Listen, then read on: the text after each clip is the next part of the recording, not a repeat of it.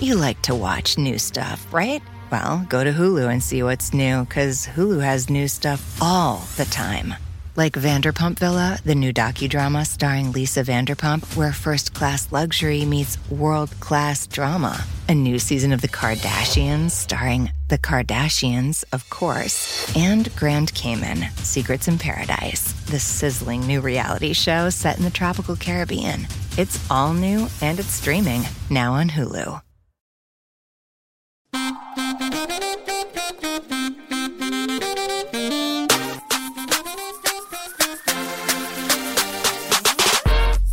And we're back with an all-new Keep It Home edition. Episode 126. That's too many. That's a lot of episodes.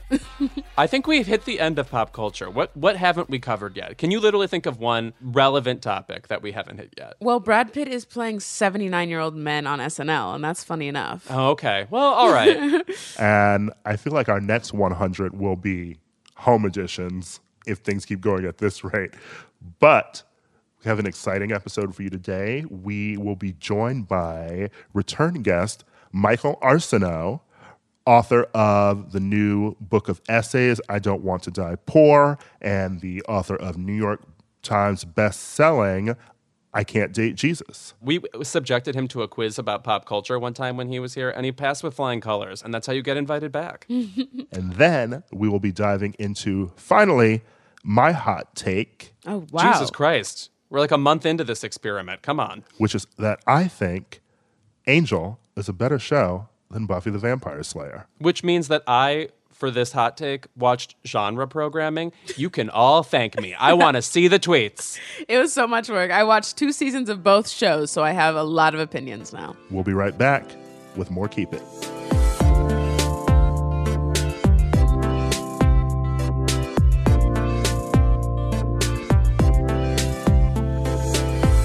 People need to be able to vote this November, but there's no guarantee that it will be safe to vote in person for months. That's why we need you to call your representatives in Congress to make sure that they include funding in the next coronavirus relief package to help states invest in vote-by-mail and early voting and make in-person polling locations safer for everyone. Lawmakers need to hear that this is important, and we wanted to make it as easy as possible for you to tell them that. So go to votesaveamerica.com/call to get connected.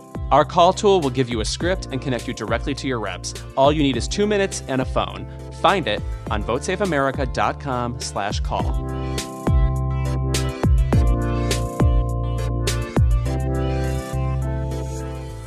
I'm pretty sure that SNL at Home's sole purpose is to engineer a Pete Davidson rap album for us, a la The Lonely Island. Oh, no. Which is horrible because at least The Lonely Island was funny. Like the songs they made were actually good. Every week, a new Pete Davidson rap.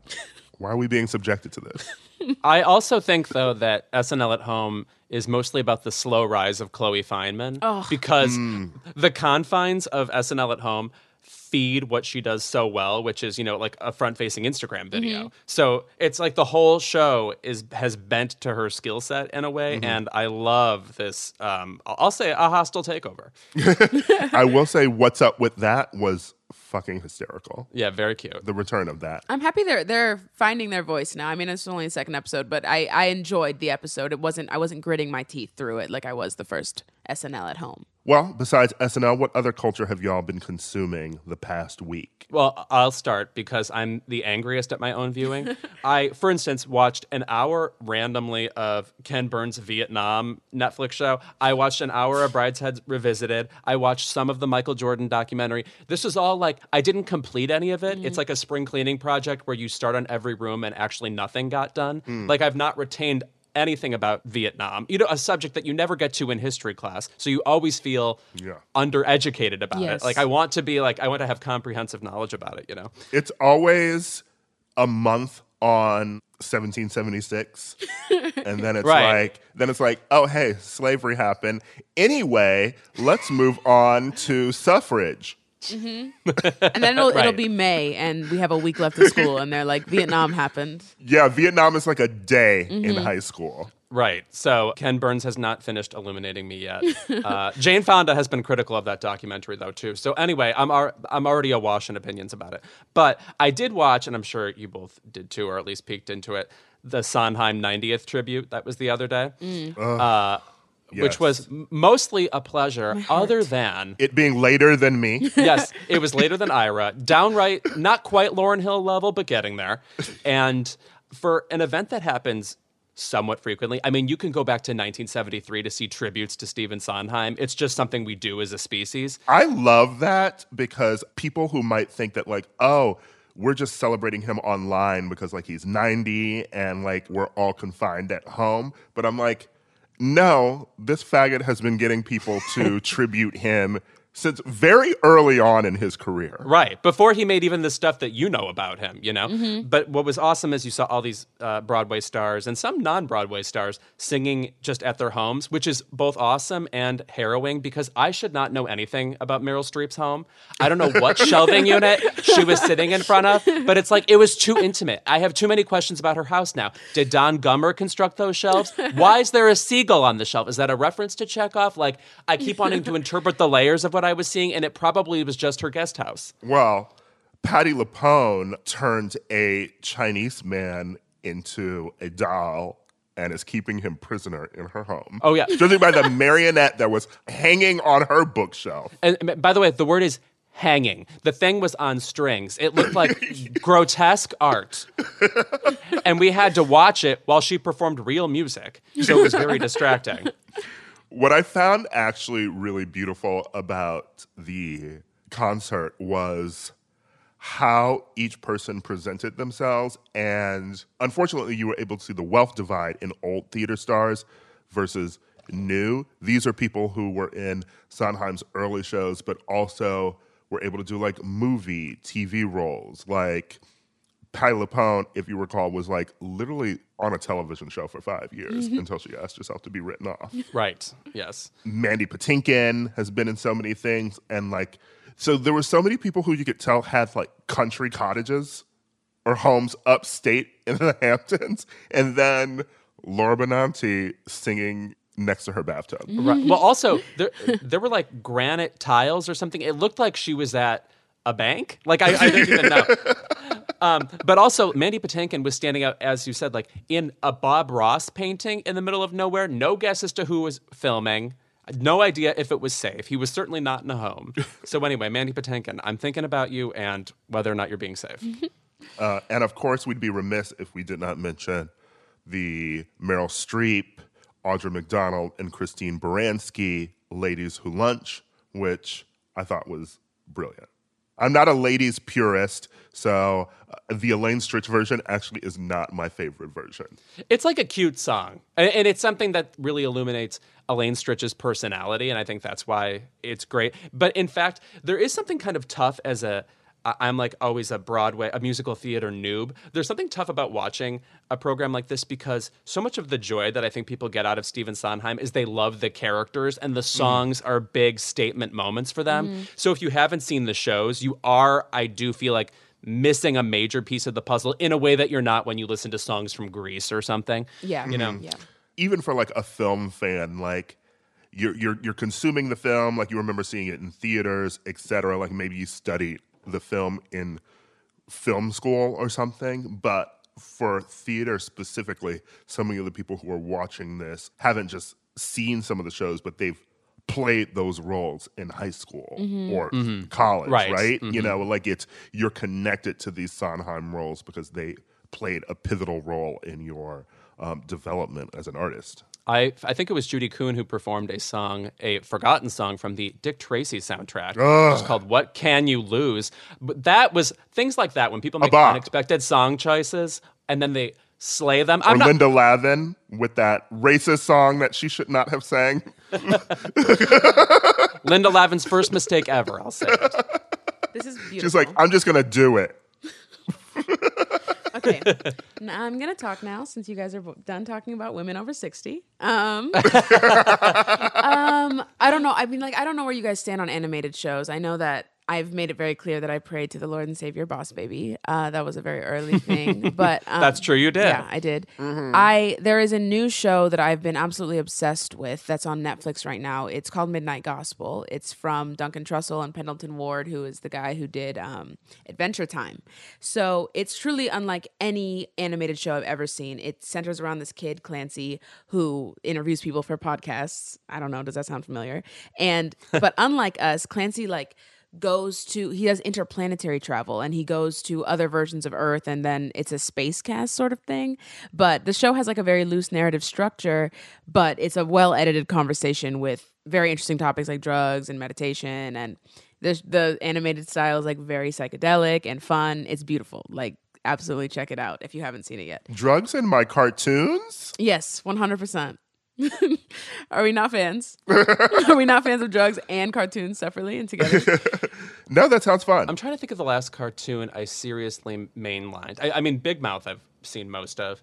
But no, I mean, the only one I've ever really stand is Daria, which is Daria. the least super animated show ever. Mm-hmm. You know, it's like meant to be super droll and contained. I don't know. I don't identify as wacky, so I have to dial into wacky. That's true. The like surreal, absurdist stuff. Well, I was a huge Simpsons fan. Family Guy, unfortunately, but that's because they, hit me at the age where I didn't have like the ability to understand it was not a well-written show. I'm also, I watched 2 movies that I think are worth plugging here. And I think, Lewis, you'll be able to help me with the Oscar wins for this one, because I know there was one. I watched Whiplash for the first time. Oh, sure. My goodness. Which I think to the listeners who were like ever trained musicians, this movie is going to bring up residual stress that you have. It's going to bring up trauma that you have tucked away. Everyone had a bald conductor. Still Damien Chazelle's best film. I would say it's his only film. I don't think La La Land is canonical. I'm gonna just move on. And certainly not that Man on the Moon movie. Never heard of it. But yes, beautiful film. I think my one complaint about Whiplash is how orange it is. I feel like I'm constantly complaining about color correction, but it's like J.K. Simmons was running around looking like a stressed out Tony the Tiger. Like, this movie is so warm for no reason. And it's mostly just J.K. Simmons sweat and Miles Teller blood and a lot of drumming. So good film. But he won supporting actor for that in what year? Correct, 2014. And he stomped to victory. There was no competition whatsoever. Not even Boyhood. That Boyhood was that year too, wasn't it? Right. Ethan Hawke was nominated that year, correct. I don't know. I mean, I'm not critiquing J.K. Simmons. I'm critiquing the role itself. Like, it is, again, him running around being abusive without any real context for it, I don't think. But I don't know. I think that's like a common type of supporting win, which is just a domineering or like almost fully evil character. I mean, if you think about Allison Janney and I, Tonya, just the whole point is like you remember how cruel she was. And I think it's just literally for a supporting character, if it sticks in the voter's head, it's likelier to get a vote. I do think J.K. Simmons is amazing and also very sexy. Oh, He is. I mean, get me those pictures of Spider-Man. what is happening? What is going on? His mustache, when he smokes a cigar as J. Jonah Jameson, J.K. Simmons is a man. But in Whiplash, he's also wearing T-shirts the way like Simon Cowell wears T-shirts, except Yeah. I'm not repulsed. Yeah, you yeah. know? And he's just like veins popping out and this right here in his shoulder, like his sleeves stopping his armpits. I guess that's sexy. I guess. Also, justice for Miles Teller in that film. We've repeated before, Aida. Like, I love him, and I don't think that he was recognized for that film the way he should have been. He was amazing in that movie. And also, by the way, his first movie was fucking Rabbit Hole, which is an incredible movie to debut in. Yeah. Did he not get a nomination for that movie? He has no No, nominations. he has which is no really crazy. nominations. And the It's frustrating part about that insane. movie is, I mean, I didn't notice until this movie, but the scars on Miles Teller's face are from a car accident. And then in Whiplash, he has to relive a very traumatic car accident experience. Like, just for that alone, give him an Oscar. Yeah. That's too much. And that GQ interview with him, he seems like an asshole in it, which only makes me stand him more because he feels like a sort of classic actor who like literally has no time for this shit. Yes. There does seem to be a quality, and you're talking about actors from the 50s now, male brash asshole types. that quality translates into acting somehow. I can't Yeah. explain it, but there is some sort of continuum there. It's truly a bravado. Yeah. I think and it's something that you need to even be an actor in the first place. I like when it maintains through interviews. I think that we should also bring back diva quality in celebrity. That's my favorite thing. And that's I love gone it. away. It's gone away. It's gone to the wayside now that everyone's humble and on social media. So We expect celebrities to be too humble, to be too fucking nice. Like anytime a celebrity even says something like an opinion on like a piece of art they consumed, especially like a musician, it's always so-and-so dragged so-and-so, etc. They're just stating their fucking opinion. Like artists do it all the time. they're entertainers. Which gets me into what I consumed this week, which was Black AF. on Whoop Netflix. child. Woo child. Whew, what is this, honey? We are confused. We are confused as a collective. Just so confused. So, Black AF is Kenya Barris's new series in the Blackish multiverse because it is the same show as Blackish It is. and Grownish and and Mixed-ish. But now it's on Netflix and he can swear. I am glad that people were tweeting about the 5th episode being something that you should actually dip in on because I made it through to that episode and I actually found the 5th episode enlightening. But so like the show is like him. It's sort of Curb Your Enthusiasm-esque. Like he's playing himself, only Rashida Jones plays his wife, and he has his kids, and it's just sort of about them being like rich Black people working in the industry and, you know, like the troubles that come with that.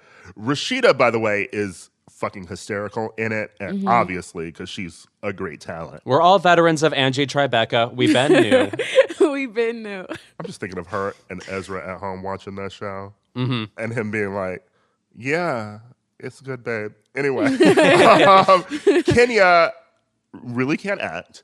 And I was just going to ask about that. What a strange situation that he is acting in a TV show. I don't think of him as even a personality, really. yeah, can't act, and it's not in the way that like Tina Fey, Jerry Seinfeld, or like even Issa Rae, though she is I think getting better with each role that she does. Yeah, and she's come talked through. about She's that. learning. People who weren't initially on the scene as actors, but were performers, you know? Like Issa did theater in college, Tina was part of Second City in Chicago, and Jerry was a stand-up. Kenya, for all intents and purposes, is a writer, and so I don't know anything about his background as an actor, and I don't know why I'm seeing him on TV then.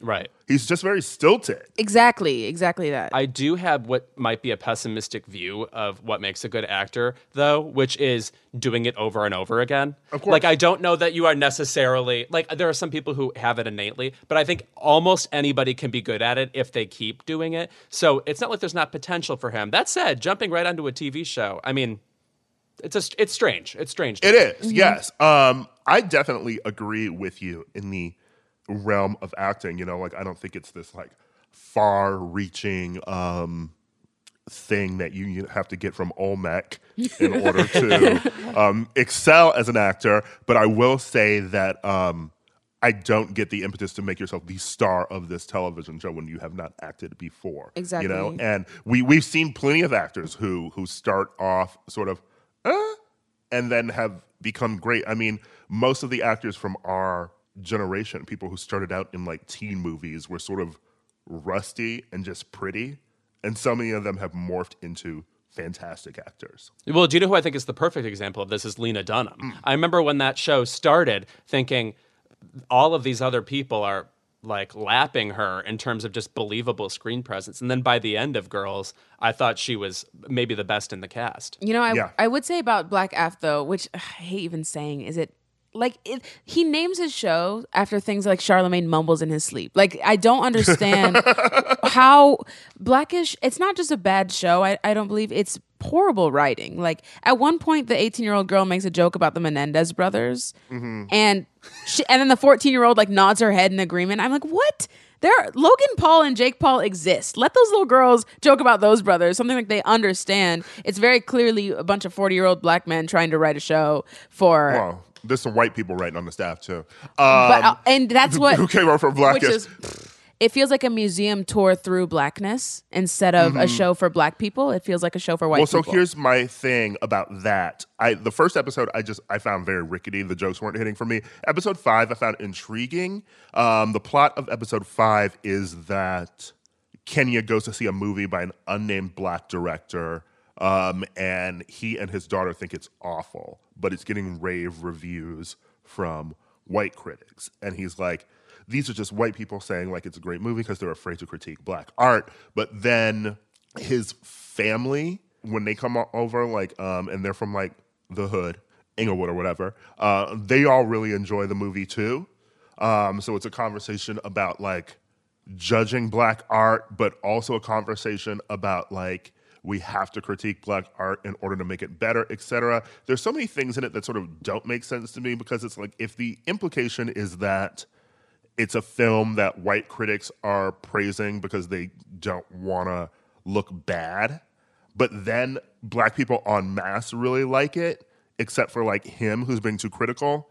There's no correlation for that IRL, you know? Because like if you're thinking of a Tyler Perry-esque movie, that will have its black fans, but like critics aren't singing the praises of Tyler Perry movies. And it ignores the fact that there are many black critics who critique film and TV too, and the episode sort of pretends that they don't exist. That's another thing. And then he even has a convo with Tyler Perry in the episode, and it's about like, make your art for your audience, etc. Fuck what the critics say. But I'm also like, who is your audience? I'm sort of over the what I would call black TM content, and that is content that is very I love my blackness and you. Black is beautiful. It is very art that is very cognizant of the fact that it is black and wants to remind you that it's black and for black people every second of the episode or film, and it's not actually just telling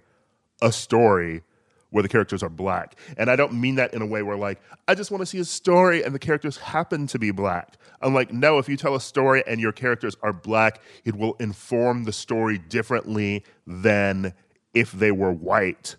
But you're writing that from experience as a black person in America, you know? It's you don't have to have this is black branded on it. Yeah. And it seems very marketing and craven. Mm-hmm.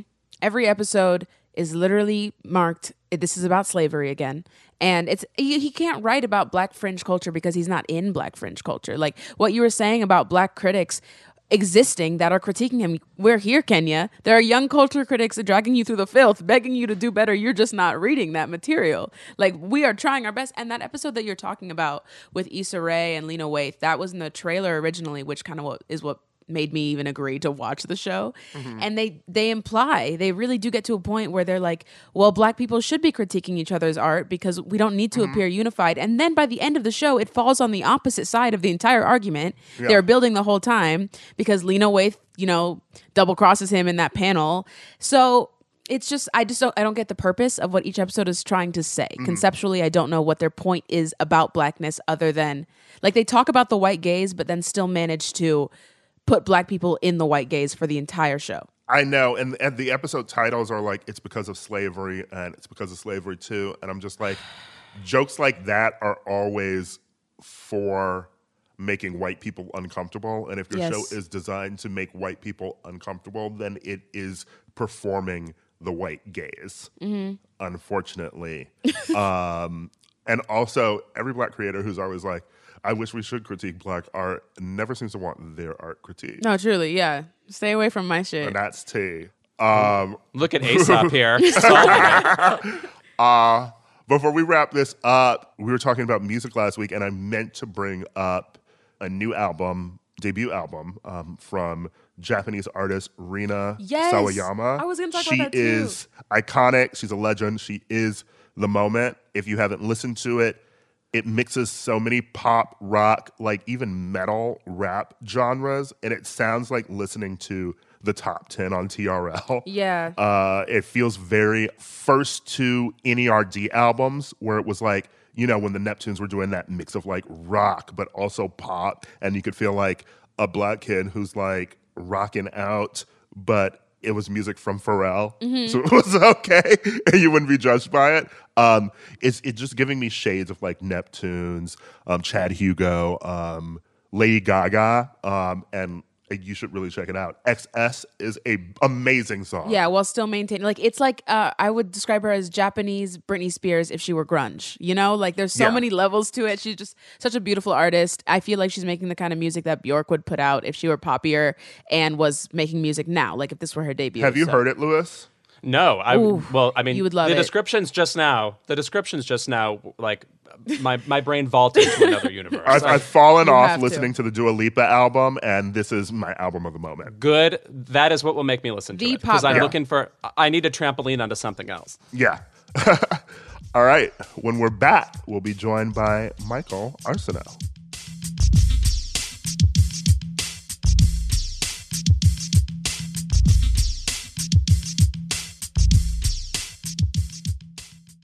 Keep It is brought to you by Barefoot Dreams. Lewis, Yes? when you see footprints in the sand, that was when I carried you in my Barefoot Dreams robe. Now, is that a Leona Lewis song? No?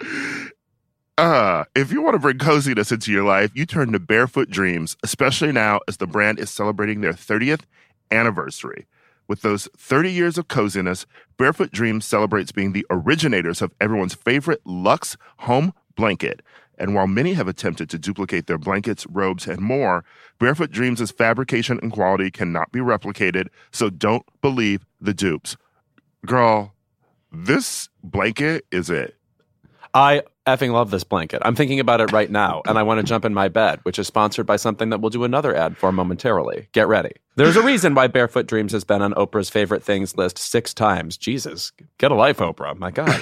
Dressing head to toe in Barefoot Dreams is the key to comfort, as their collection of ultra-soft robes, loungewear, and accessories are made with premium materials. Their products make the perfect gifts, too. I throw this thing on. I wear it like a shawl. I look exactly like Ellen Burstyn. And I am the coziest a human being can be. Because, by the way, it's still that time in Los Angeles where it's like pretty mild outside and then your apartment is cold. I can't explain it. I don't know things like basic science. For Keep It listeners, you can get 15% off your first purchase at barefootdreams.com with the code KEEPIT15. Don't miss out on Barefoot Dreams soft, soothing fabrics that will bring luxury to your life.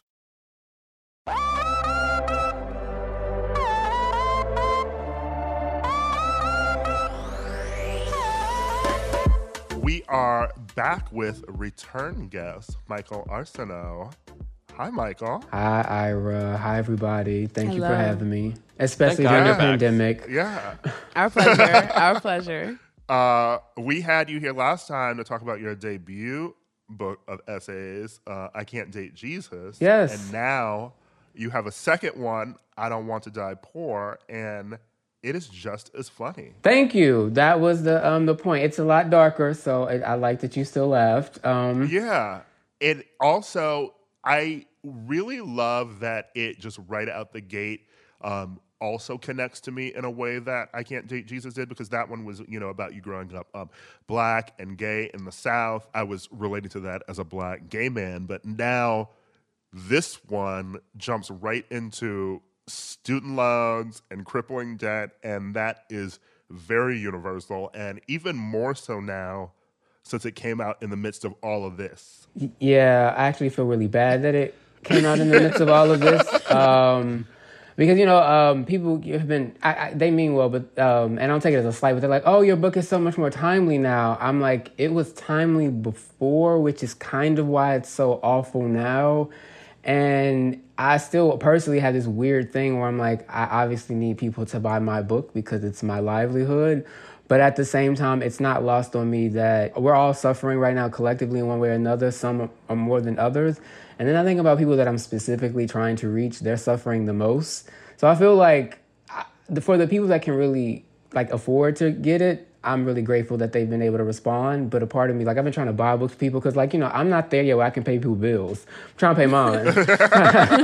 Yeah, I felt it really on my spirit that, in one way with I Can't Date Jesus, there's a beauty in figuring out who you are on your own terms.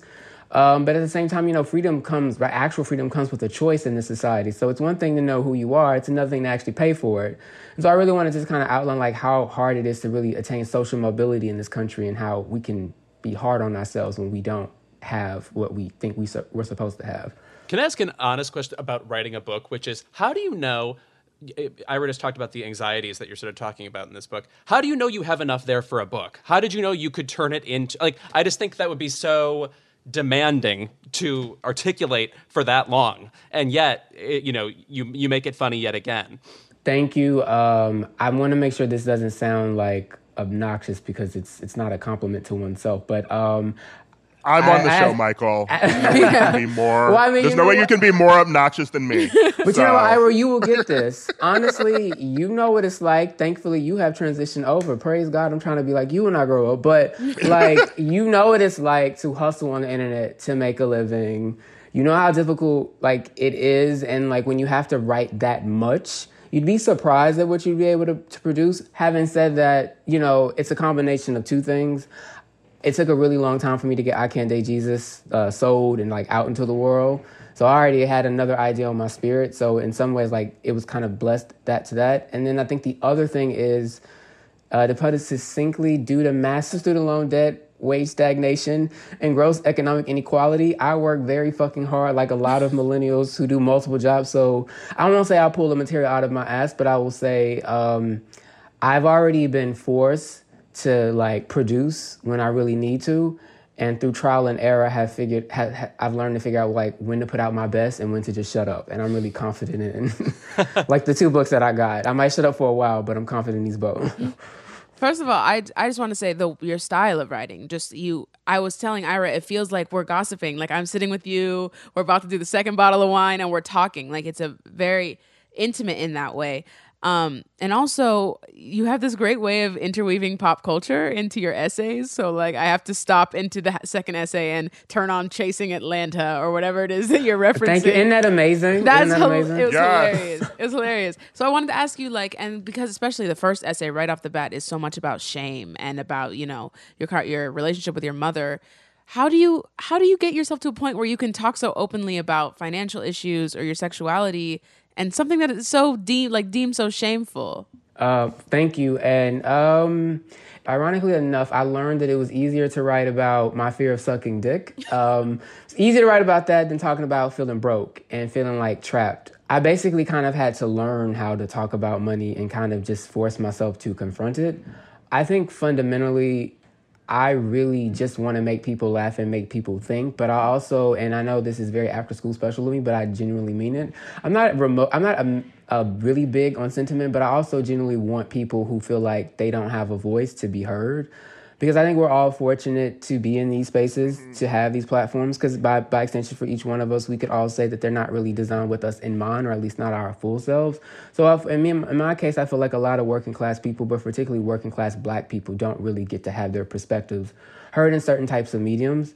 And I really wanted to lend voice to that. And the same, I wanted to, rep all, Black gay boys, Black queer boys, but also specifically the folks in Houston that I don't think really have a voice. I love Beyonce. That is my Lord and gyrator, but it's not just Beyonce and Megan, like we here too. And so in the same way with this, I just want to say, like all of these dumb student loan stories about how motherfuckers like ate cat food. I'm sorry if I can't remember if I cursed or not, but people, oh wait, Ira, I'm fine. Yeah, I just remember, I listened. No, but people, motherfuckers like will say, I ate cat food or whatever. I ate only like one chicken leg for like 6 months and it paid off $70,000 in loans, and I'm supposed to be a better person than you. And that is just a facade. Yeah. So it's really frustrating. So I just wanted to offer something real, even if, it's embarrassing. It's hard to talk about, but, I thought it served a greater purpose because I think people really do want to feel like they see themselves. I think people are accustomed to hearing about the difficulties in talking about sexual orientation, for example, just like that's always associated with shame. But people don't associate shame with money still, I feel like. And I wonder why that is. Maybe not everybody is in the same way, but nobody wants to look broke. Nobody wants to seem poor. The whole aspirational thing is to be rich. And I think more often than not, unfortunately, a lot of people want to buy into certain conversations. Like even right now, this idea, I won't say who, but like, I was doing something, sometimes people want to say like, oh, I worked so hard, that's why I got all of this. That's not real life. life is not a meritocracy. This country isn't fair. If I were a white guy, I'd probably be on TV show 3. Mm-hmm. And so that's just kind of, we need to be honest about certain things. But in terms of particularly like money, it's like, yeah, everybody wants to talk about how rich they are. Everybody wants to kind of look a certain way. Nobody wants to look broke, but we don't want to have real conversations about the fact that like it's really hard to get ahead in this country. Mm-hmm. Because that would then require us to challenge a lot of things that we might not really want to be forthright about in this country. The same way, you know, a lot of people are still trying to pretend Donald Trump supporters actually have economic anxiety. My shit is about real economic anxiety. They would rather scapegoat it in terms of economic anxiety to avoid the fact that like their uncle and auntie might be, or their mom might be racist, and they don't want to confront that. So it'd rather chase that story. I think it's the same thing about money. I think we kind of like have a lot of American folklore, and to people who disturb that, he's like, shh. Like, isn't it much easier to talk about like you not eating avocados for a year? And you pay off your student loans that way than actually talking about how fucked up it is that you even have to take out all that debt to get a bachelor's degree for like $30,000, $40,000, $50,000 a year, if you're lucky. Right. I was reading your essay particularly about how you had had this sort of mini fight with your mom, you know, where she called you selfish, you know, for wanting to go to, you know, like Howard, you know, and like take on debt, you know, and it is true that in this country we talk about college, you know, is that upward mobility, you know, for especially for like a black kid growing up working class.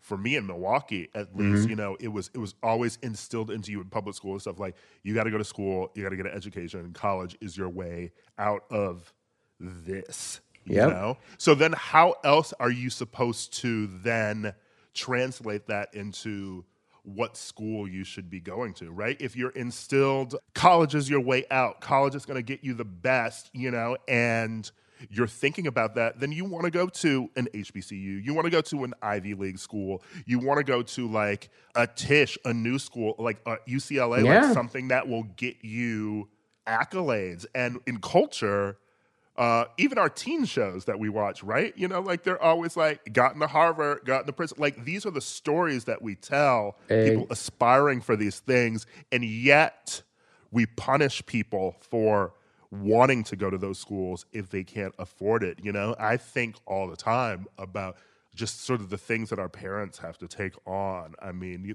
reading your essay reminded me that I don't even think I told my parents about this too. Like how shitty it was of me, you know, to like, I lived in Milwaukee. I did want to stay in my hometown. Yeah. I wanted to be a writer. I wanted to at least do theater, and I couldn't get into NYU for undergrad. Like I wanted to, mostly because I had a college admissions person who was like, you can't get into that school. But she told this white boy he could, and so I hated her. We hate her. Right? We hate that bitch. But I was accepted to Marquette University. You know, I went to Marquette High School. It's the sister college. Probably would have been close to a free ride, you know? But like, I did not want to be stuck in Milwaukee. I got mailings from them. It didn't, you know? I didn't want to be stuck in Milwaukee. And the other school I applied to was Loyola Chicago.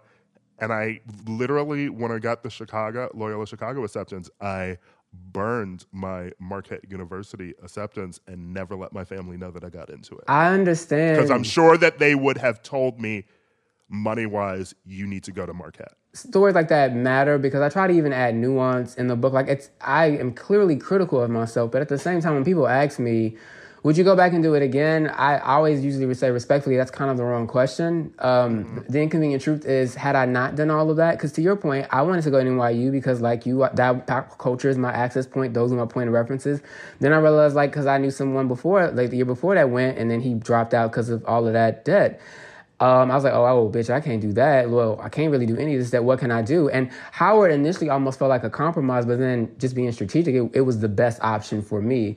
But had I not done any of that, I literally probably would not be even in this space right now talking to any of you. So the question shouldn't be, would I do it again? The question should be, why should I, why should you, why should any of us even be put in that situation? Because at the same time, like about you not wanting to go home, I mentioned in the book, I actually almost went back home to Houston because Howard at first was a little odd for me because I wasn't used to black people with money. I thought I was like, oh, y'all like TV show blacks, but like a little snooty. I couldn't take it. It was different for me. We love Howard now, but it's a little off at first. Just my year. I realized other classes were fun. But yeah, we shouldn't have had to do that. And also, we left because, for me at least, that was staying alive. I couldn't stay in Houston. That just wouldn't have worked for me. So yeah, I get it. Yeah. And I feel like I'm glad more people are talking about it because I feel related because I've seen some of the criticisms of the thing. I don't usually mind reviews, but yeah, I have a thought, but I'll leave it alone.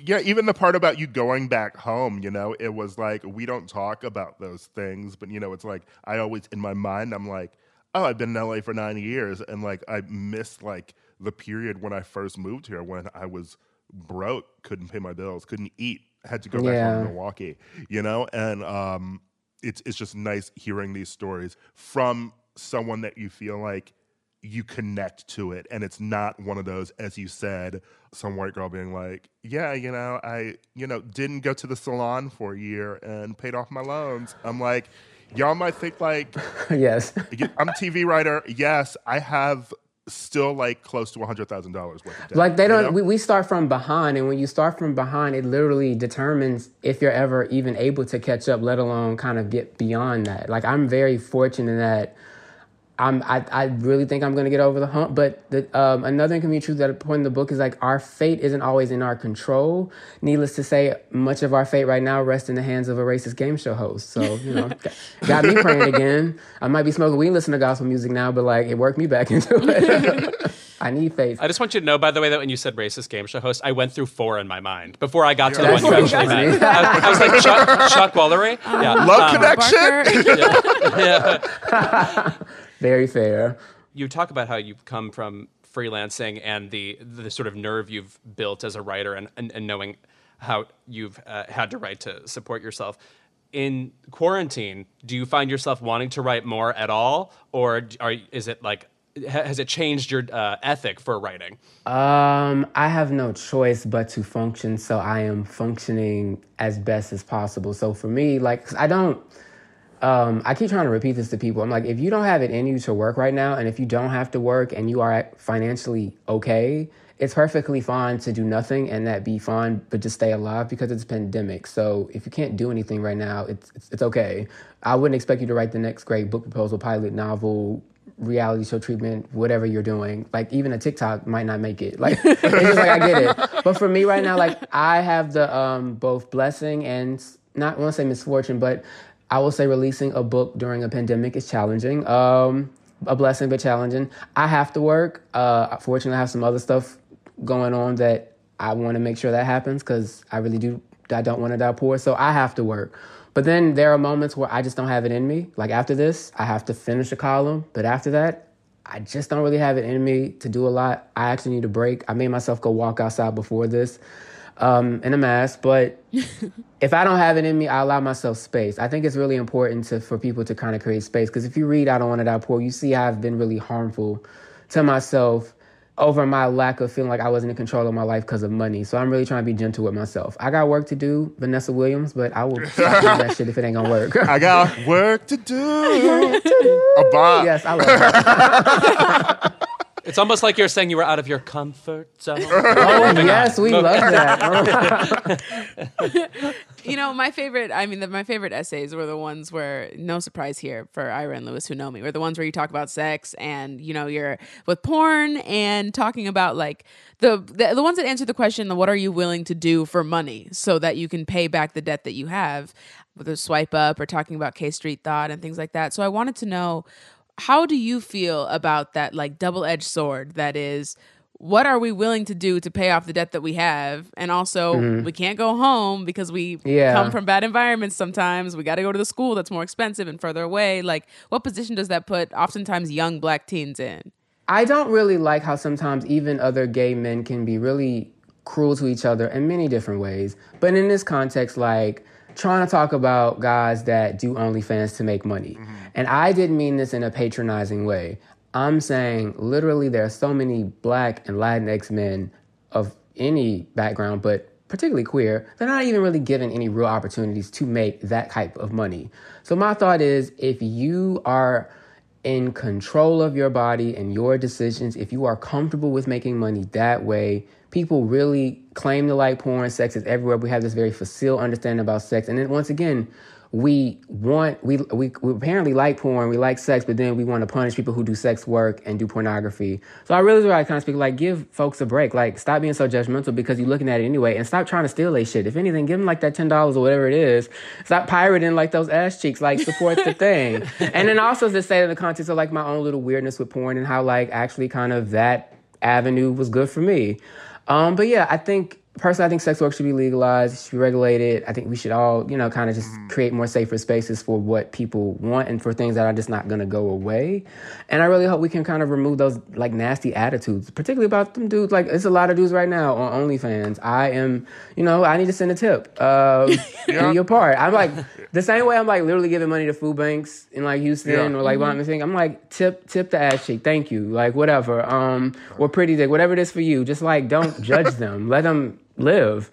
It was a good piece of kismet that I was reading this book over the weekend while I started rewatching the original Melrose Place, and just thinking about our attitudes with this. It's like there was an episode where basically the original conceit of Melrose before it got crazy is just like it's these 20-somethings in LA trying to pay their bills. Like so many of the episodes you watch, like Jake doesn't have money for his rent. Like, people's cars are breaking down. It's like, I miss the fact of like how much it was people dealing with money woes in those early seasons. And there's also Sydney, who's like broke and a waitress and turns into prostitution. And the way that everyone in the episode just keeps being like, you're a whore, I'm not fucking whores, and like she's arrested. I'm like, our attitudes about sex work are still like the same, I was at very a party, sad, but they are. I was at a party and like with other gay men who were talking about how they would never like pay for porn or for like OnlyFans, and I'm like, I pay for it. They're like, you do? I was like, it's because I pay for it that you're able to get it for free. Right. If support no one's the art. paying for if no one's right, Yes. If no one's paying for the content, it's not going to continue to get made. And I'm sorry that you think like you should be able to bust a nut for free, but these people it's their livelihood. Yeah, and actually on another, I feel like writing has already been devalued, so I don't want to devalue anybody else's line of work, and that's another reason why I wanted to do that. To like your point, like I just think we be kinder to each other. Oh God, I'm getting older and like after school special, but shit, like I am tired of people being so awful. Yeah, they're on the front lines. It is. We devalue writing. We expect so many people to write for free or cheap or to be able to read articles for free. I mean, we have a podcast, and like it is free. And sometimes people will complain about commercials, and it's like people like love they get on my nerves. devaluing like work, and like to devalue. Don't devalue sex work. It's doing so much for us right now. At least me personally. Mm-hmm. Sincerely, no. Right now, I want Purple Hearts. I want Purple Hearts awarded across OnlyFans. Okay. Talk about supporting live theater. You know what I'm saying? Yeah, right. Yeah. I mean, and that's shit in different areas. This is some professional type shit. Michael, what reality are you watching right now? Because your book was a lot about reality TV. I'm very disappointed in this season of Vanderpump Rules because I am a late person to the party. I finally that was my keep it last it. week. It's trash. I've seen your tweets and stuff. I don't care. I'll listen to Tim Gunn's interview because I am really into Making the Cut. I just finished the season over the weekend. But I've actually been watching a lot of scripted and John Wick movies, which apparently is me fitting one of my stereotypes, which is perfectly fine with me. I didn't know those John Wick movies were popular with certain genre of folk, but it's fine. I love those. I was watching Bigger on BT. Sometimes I just watch Madea Plays and get high. That's the level of content that it should and be. I love British crime dramas, so usually just on Netflix, that's how I decompose. But if you have any good reality, like let me know. Yeah. Spoiler alert for people. Did you like the winner of Making the Cut? I wasn't mad that he won, but I mean, the thing is, I would say with the top three, I wouldn't have been mad at either person won, but I really liked Esther and Xander. But I think Xander kind of messed himself up with he went Mary-Kate and Ashley Olsen's Walmart lawn when they were probably expecting to go from him. Oh, wait. Obviously, I'm watching Real Housewives and devastated that my crab cakes are not back. I'm very disappointed in Real Housewives of Atlanta. Can I just get this out real quick? I do not like Kenya Moore. I don't care if she blocked me on Twitter. I think she acts like a sociopathic Valerie Cherish. I find it really mean. I know Nene has a lot of issues she needs to deal with Ayanla, but like Kenya Moore is doing a lot for the screen time, and I don't need it. Personally, we can just start over with Portia. You know, that's always been our divide because, you know, I've been a Kenya Moore stan from the jump. Wow. And that is the black gay divide on Twitter. You still you like either her? like Kenya Moore or you hate her. To be fair, I think that she was being unnecessarily extra this season, but I quit after the Cookie Lady. It's evil. Like, that was so evil. But Nene is so evil and nasty now, too. They can I just both think go. that everyone's so nasty on that Come show, on and I wish get Potomac this was honey. back. Do you like that song? I can't believe Nene dropped a single after dragging other people so much for doing shit and dragging Tardy for the party. It's like Betty Wright and Nesby releasing a diss track. That's a very specific, like, I don't know. I just would not expect a 50-year-old woman rapping and, like, dragging folks, but okay, it's fine. But yeah, they can go. I just need Portia. But you like Kenya still, Ira? I like her. I get her. You want that back? I want her without a man. But you know she I gonna used make to up a love Kenya. man. I know. I used to love Kenya. Okay, Sorry, all she's right. my girl. I will respect your choices as you respect mine. Well, thank you so much for joining us, Michael. Thank you so much for letting me blab. I really love being here. I'm sorry I didn't get to do it in LA like I had originally planned, but hopefully when it's safe and y'all can spray me. Thank you for having me. Yes, and the book is I Don't Want to Die Poor. Go and get it.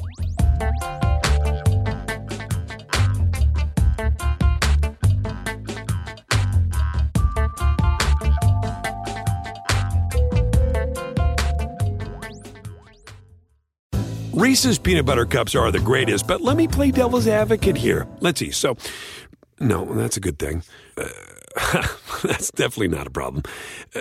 Reese's, you did it. You stumped this charming devil.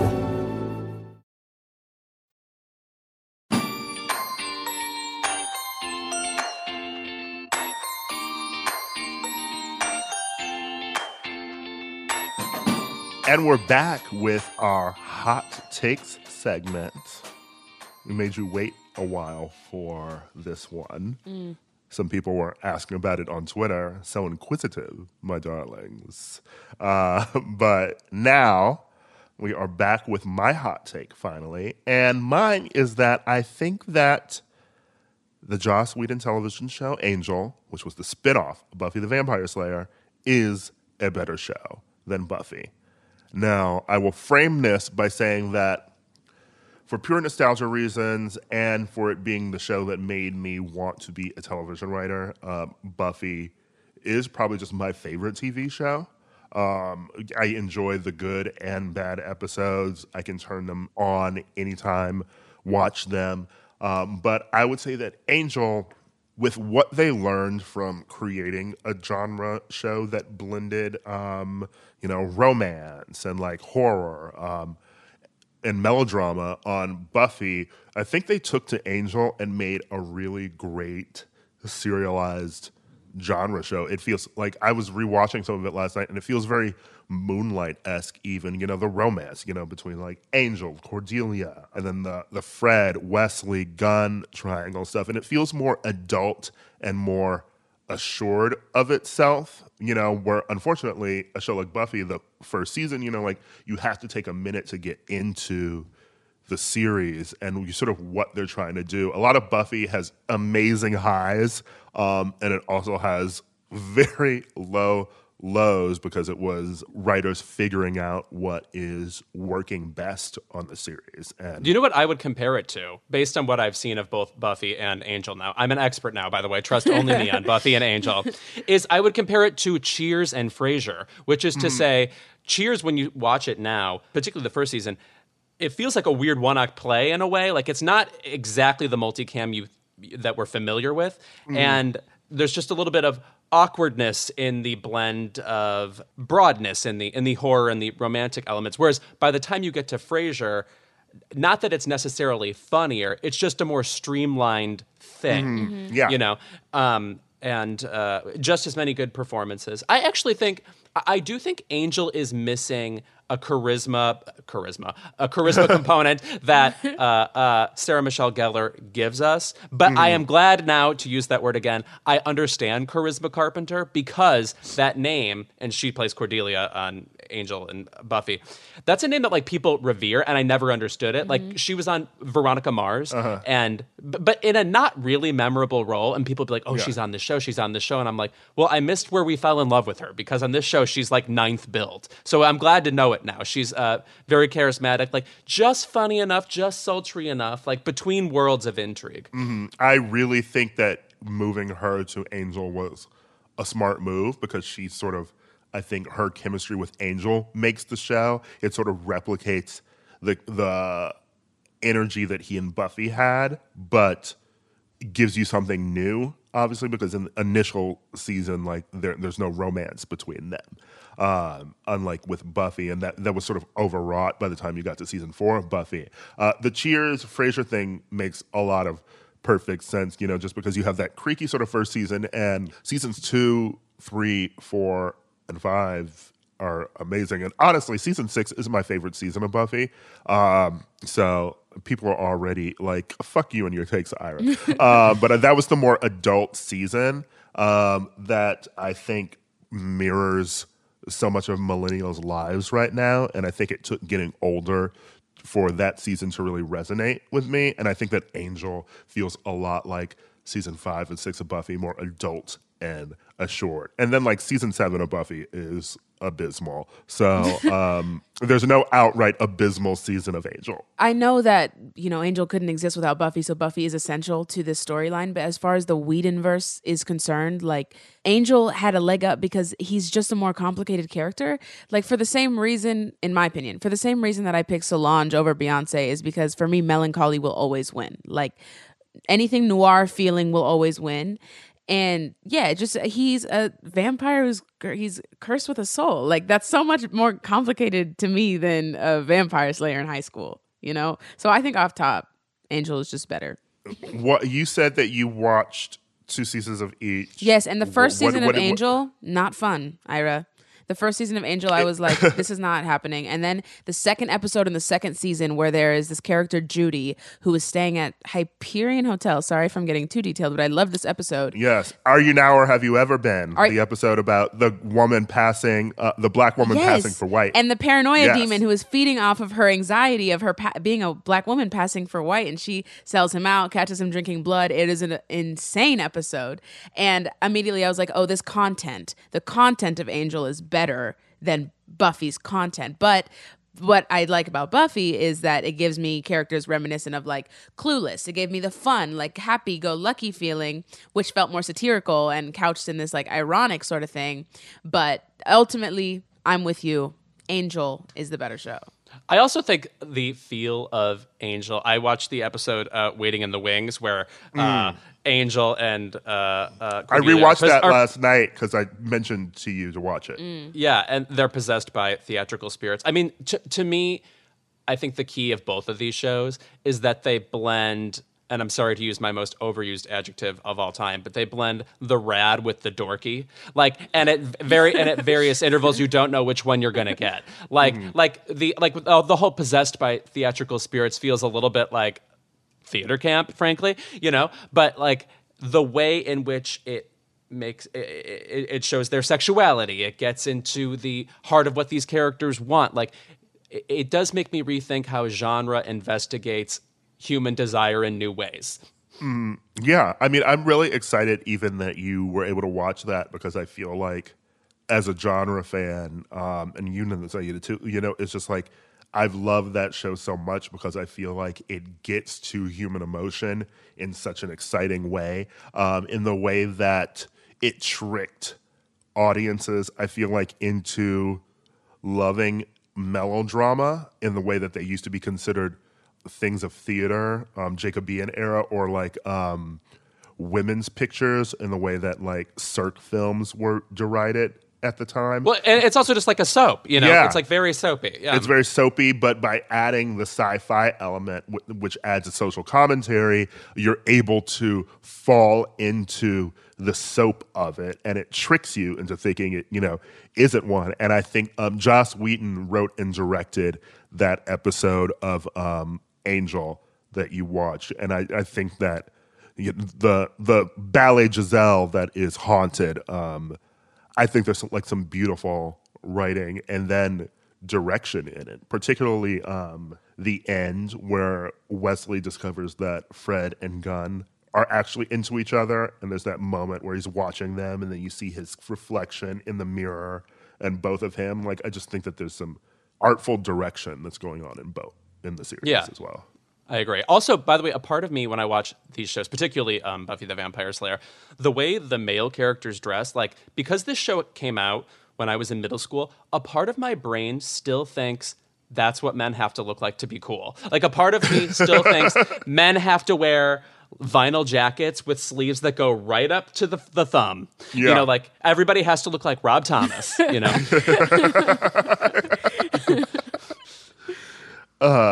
Well, why don't we open it up to some listener opinions so that they can roast me, I'm sure. Hi, Keep It crew. This is in response to Ira's hot take about Angel being better than Buffy. And I've thought about this, and I've seen every episode of both shows several times and read all the comics, blah, blah, blah, blah. And I think I agree. Because I'll say that Buffy was iconic for its time, especially with its lead and with the character of Willow. And it has iconic characters, great villains, solid themes for each season, so they feel distinct. But Angel had, I think, a better overall arc throughout the whole show. Kind of the duality of redemption, recovery. Buffy is about becoming an adult, and Angel is about being one. So maybe the older we get, the more we lean towards Angel. The character progression Angel is so good, especially with Wesley and Cordelia, though it's hard to forgive the show for what they did to Charisma Carpenter. And Angel's standalone episodes were so good, like that puppet one or Waiting in the Wings. And it also helps that the show's final season was its best compared to Buffy's, so we had a better ending impression. Anyway, I could talk for hours about this, but yeah, Ira, correct hot take. Wow. Taste! Wow. The people have spoken. I would point out what I was remiss to mention about Charisma Carpenter. Unfortunately, she got pregnant in season 4 of the show, and Joss Whedon Don't say it. got pissed off and wrote her out of the series. They killed her off? He put her into a mystical coma. Well, first the villain of the season possessed her, and she was evil for half the season. And then, when the demon was expelled, she was put into a mystical coma. That sounds like a metaphor for motherhood. I'm not going to lie. An evil demon possesses her. And she is very vocal now on Twitter just about how, she was treated horribly. Yeah. Well, I will say that's very unfortunate, but makes sense for that time period, unfortunately. Yeah. She also did not know that she was going to be on Angel the spinoff after season 3 of Buffy when they graduated. They just wrote her onto it and told her, you're doing this show. That's unfortunate.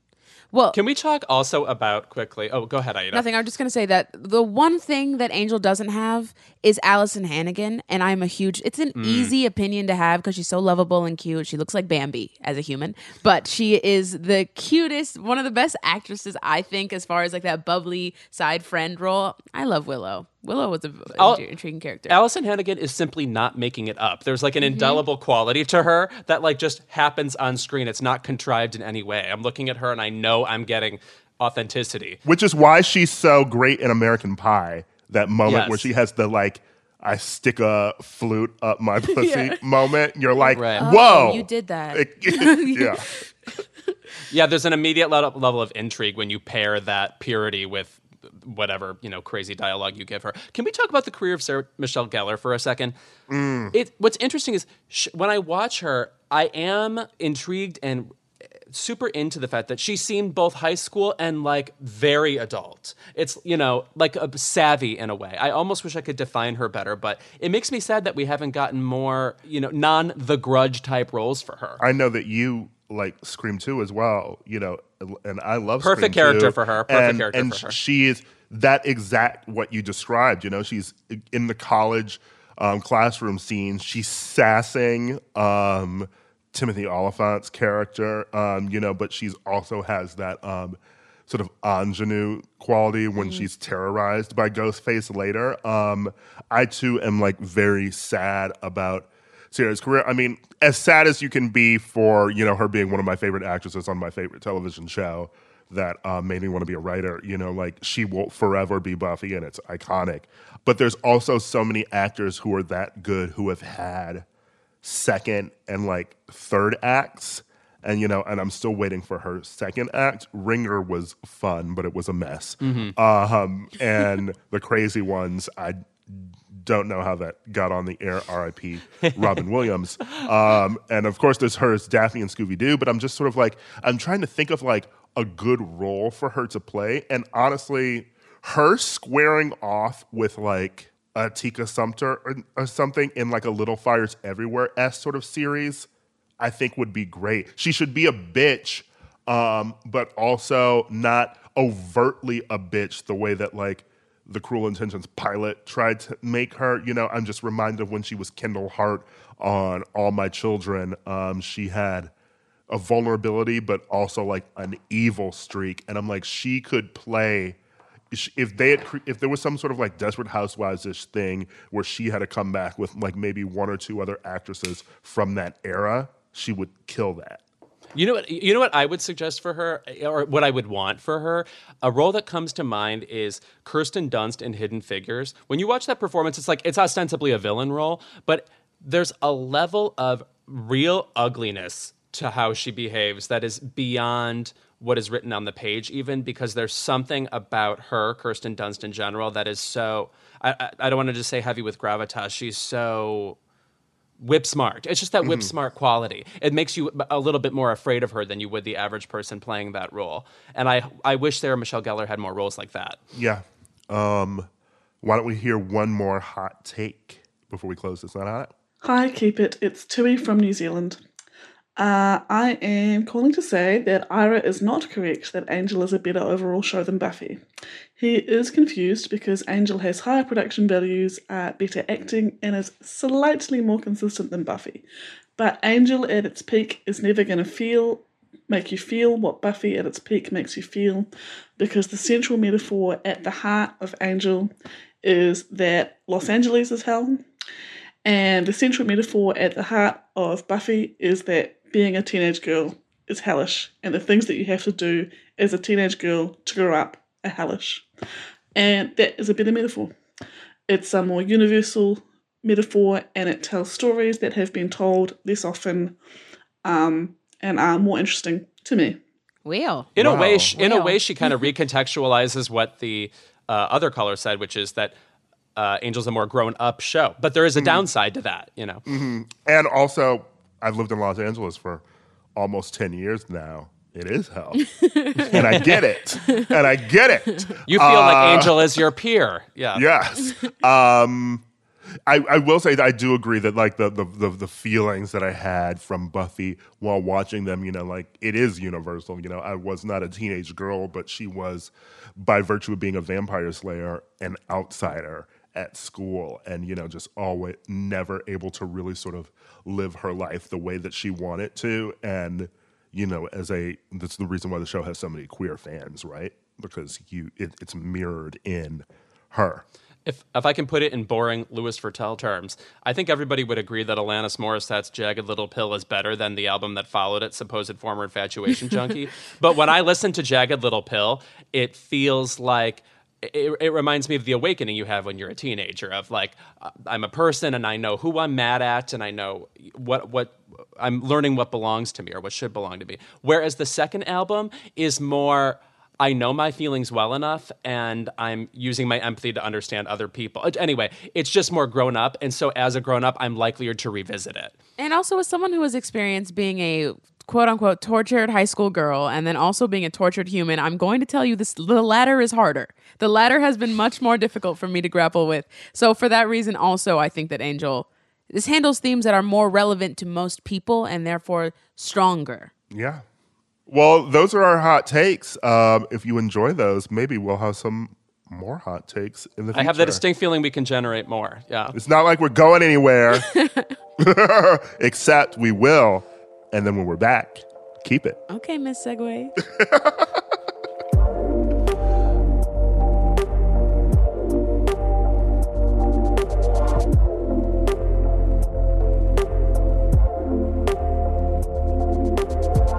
And we're back with our favorite segment of the episode. Y'all know it's Keep It. Aida, Lewis, who's going first? Do you want to go, Lewis? Oh, all right. Okay. Two Keep It's from me this week. Two. They're both, but they're both mild, so I think they add up to one Keep It ultimately. If you take out the adding machine. Okay, the first thing.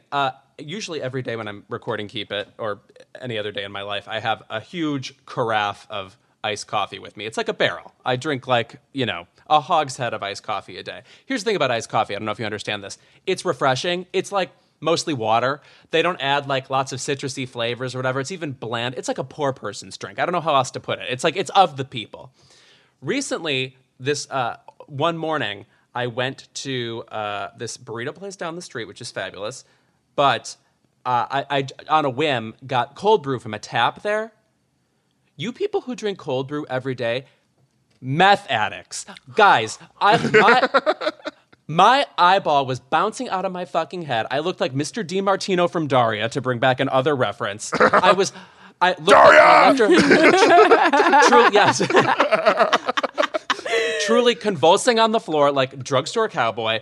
Just, this is its own bourgeois epidemic. It is too much caffeine. You shouldn't feel like, I felt like, this is another reference I routinely make, John Belushi at the Marmont. Just, my heart is jumping out of my chest. Paramedics have to come and arrest me. Guys, calm back down to earth. Enjoy the iced coffee that is a pleasant high, a responsible high. I'm worried for everybody. Here's the thing, though. If you buy cold brew at like a gas station or something in like a pre-packaged whatever, that to me is probably fine. That's probably like iced coffee. But this on-tap thing, where it's, by the way, also too rich, coffee is just about the high. Like, don't try to get like medicinal with these herbal flavors and shit. It's just not good. I reject cold brew from taps. First of all, I love cold brew because much like the 18s, I love to be upside down and bouncing on the ceiling. Yeah, I think you're incorrect, Lewis. I think that you should just let us have our little drug and not speak on it. I know.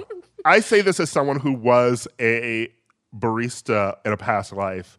I used to take the little bus in LA all the way to Burbank to work at the coffee shop that I worked at. And I got to really learn what coffee was. And we made cold brew every night, a fresh batch. And it was, I love the flavors in coffee, in cold brew. And you don't get that with just like a diluted iced coffee. See, I drink my cold brew straight. Mm-hmm. No, I only drink black iced coffee. Let me be clear about that. But there's also a quality about cold brew where I feel like it is ripping off the skin on my teeth. Whereas it's more of a pleasant, it's like Coca-Cola or something. That's what it feels like to me in terms of teeth feel. Whereas iced coffee, you're spared a little bit of that, I think. I think it's just Coke. Maybe, I don't know. Without the cola. And my other Keep It this week, we already brought this show up actually at our interview with Michael. Making the Cut, we had Tim Gunn here a few weeks ago, and of course, adore him. He remains a singular person. I have to say Keep It to Making the Cut ultimately for 3 reasons. One, I felt they rewarded Esther time and again for her certain aesthetic, which is all black, very tailored, layered clothing, hard Berlin feel clothing, and then told her she couldn't win the show for the same reason, that it wasn't suddenly versatile enough. So I felt they set her up for failure the whole season. Secondly, I actually like Johnny, who won. He's great, LA native. Great arms. Yes. His pop-up store looked like a mall store to me. That was weird that he made it to the final based on the pop-up store, I thought, even though his Garment Net Challenge sold really well. And finally, I think my main problem with the show is every decision made to differentiate it from Project Runway feels like a decision made to differentiate it from Project Runway. The judging is ultimately too confused. I felt like Nicole Richie jumping out and into the show was inappropriate. I didn't like the drama with Heidi having to ask the other judges, have we changed our minds about this person? That's like anticlimactic to me. So I felt they really fucked up the most dramatic part of the show, even if Naomi was really good. Yeah, I would say that the finale really drove home that the winner was partnered with Amazon Fashion, whatever that is. Because when Esther went to sit with this woman from Amazon Fashion, this blonde woman in this like bright pink print, you knew it was a wrap. I was like, this girl is not trying to get anything from you, Esther. I did not like Johnny's pop up with the voguing. What are you doing? It was so try hard to me, and I ordered one of his shirts, but I also the one that just said Johnny Coda on it. The rest of them, I was like, I don't need a fucking butterfly on my shirt. I mean, like, it looks like I was shopping at Kitson, Right. you know? And, also, by the way, I didn't realize quite how inexpensive some of the clothing items went. Like that shirt you're talking about is like $12.99 or something. Yeah, Amazon Fashion, you know? Right. And, I mean, also, side note, when they cut to his sewing shop in Bali, I did maybe flinch. I did flinch. I was like, how much are those people being paid? Yeah. I just thought that they really drove home the commercialization of fashion, and it just became more clear that the person who was more accessible and giving you something that you had seen before was going to win, other than someone being innovative in fashion. You know, like, that's the difference between that and Next in Fashion, right? Next in Fashion was about someone creating something new to like really enliven the fashion world, and this was about what can sell easiest. And they kept talking about how so many of Johnny's clothes they had seen before, and true. I mean, like, if you don't want to get it at Rag & Bone, now you can get it at Johnny Coda. Yeah. You know, It'll be interesting to see. I mean, I know that the point of the show is to create a global fashion brand, so it'll be interesting to see if Johnny can turn this over into something that like Joseph Altuzarra did. But then again, I'm not interested in his clothes. They all look like Chris Angel cutouts. Like, I'm not for it. Okay, but girl, as cute as Joseph Altuzarra is, he just did this collaboration with Etsy for like a home product. Stop right and there. I looked and I was like, what the fuck is this? Okay, it looked like Pier 19 imports. But by the way, if they had been even more explicit about this being about the Amazon customer, I could have gotten into that, but it was like it had illusions about innovation in a way that does not feel appropriate for what they're trying to sell, I think. I think that the judges were really just sort of at odds, and it was more obvious that Naomi was looking for innovation and creativity from a designer, and like the show was not looking for that. Mm-hmm. Correct. By the way, they also, the amount of Heidi and Tim, I'll call them skits that were sprinkled throughout. Guys, like, I think what was painful for me is not just that they were trying to be funny, but like Tim Gunn is not like a performer in that way. It felt like to me they almost misunderstood why we like him. Like just let him be himself. Let him be like a weird, gay, finicky academic. Like that's all we want. We don't need to see them doing this like quasi SNL thing with Heidi pretending to be like a lunatic. I didn't understand where she was coming from there too. The packing one? Yeah. The one where they were packing and like her place is askew. I was like, okay, what is this, Oscar and Felix? Yeah, right. Are they gonna sell is like there a sitcom coming after this? Heidi and Tim?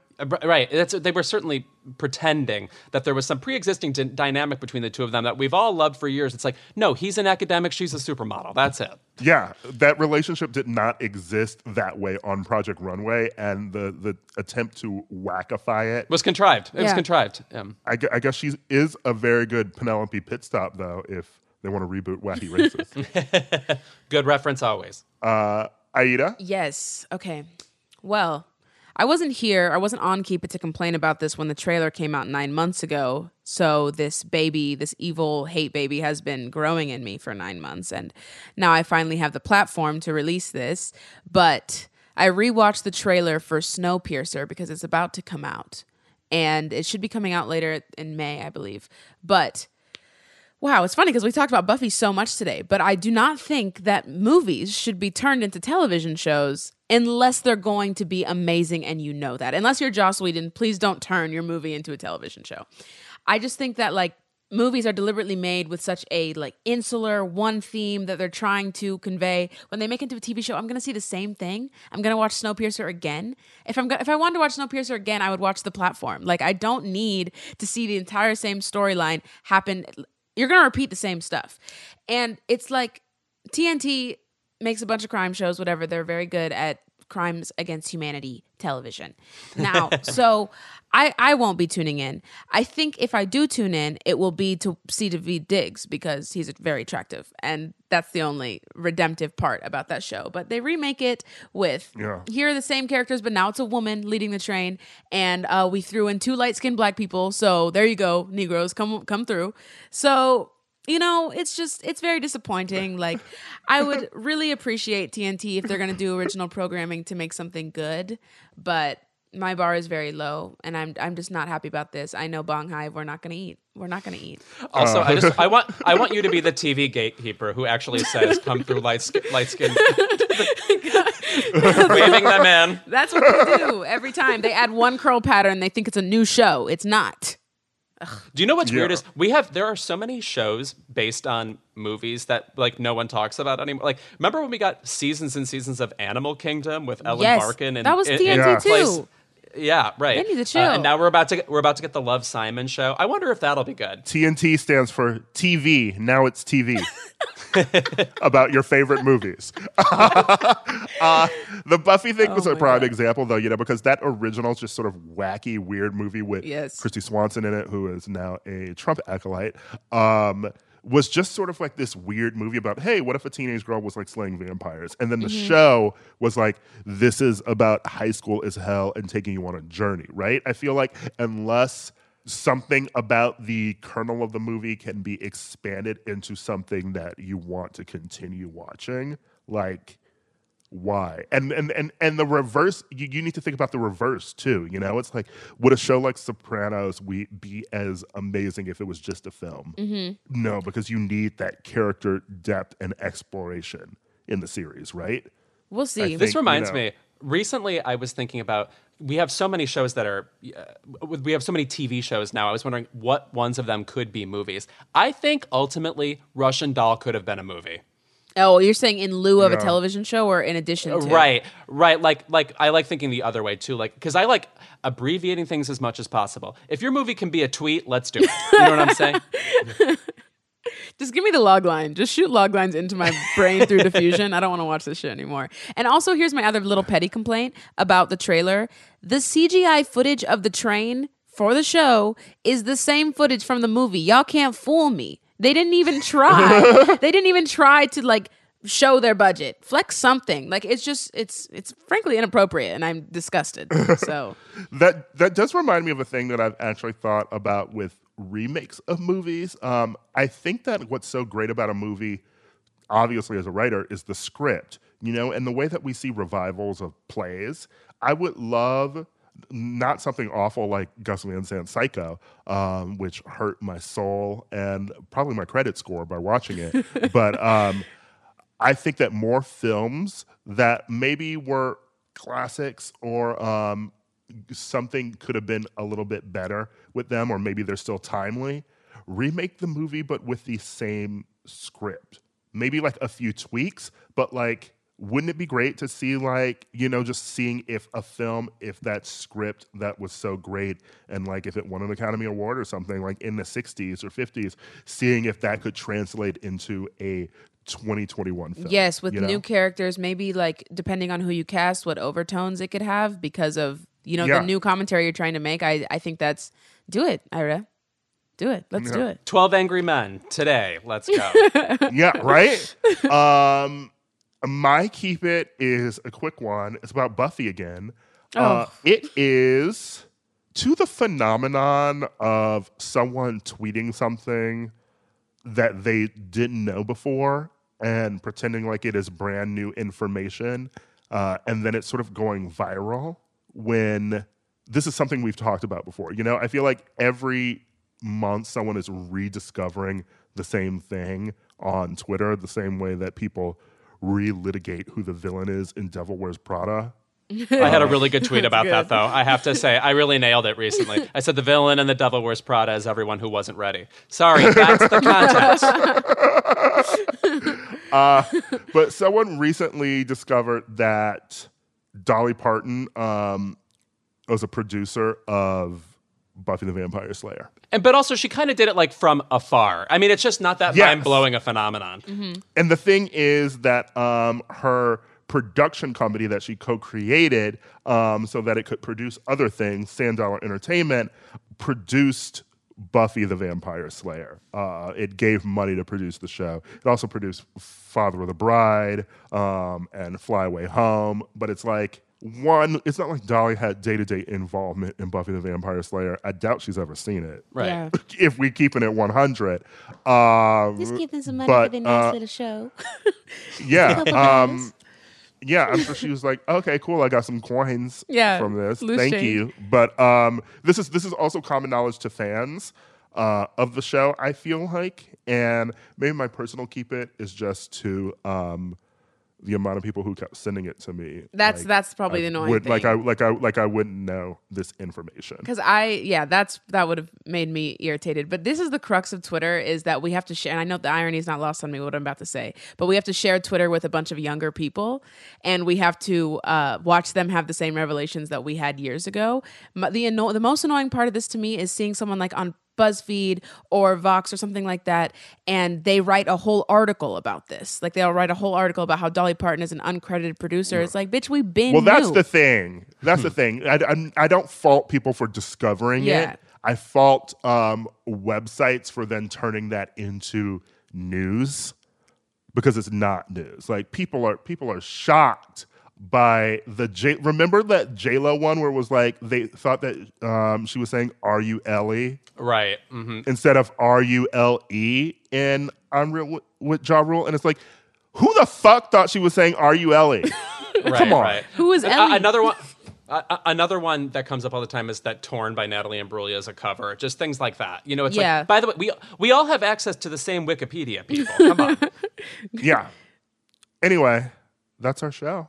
Thank you to Michael Arsenal for being here again. Yeah. And He's fun. Ooh, I like him. yeah, he's I'm great. gonna read all his stuff. Yeah, he's wonderful.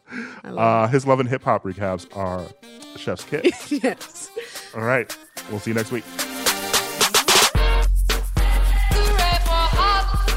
Keep It is a product of Crooked Media. Caroline Reston is our producer. It's Caroline, like the princess, the one you don't care about. Our editor is Bill Lance, and Kyle Seglin is our sound engineer. Thanks to our digital team, Elijah Cohn and Nadine Melkonian, for filming and editing our video content every week. Reese's peanut butter cups are the greatest, but let me play devil's advocate here. Let's see. So, no, that's a good thing. That's definitely not a problem.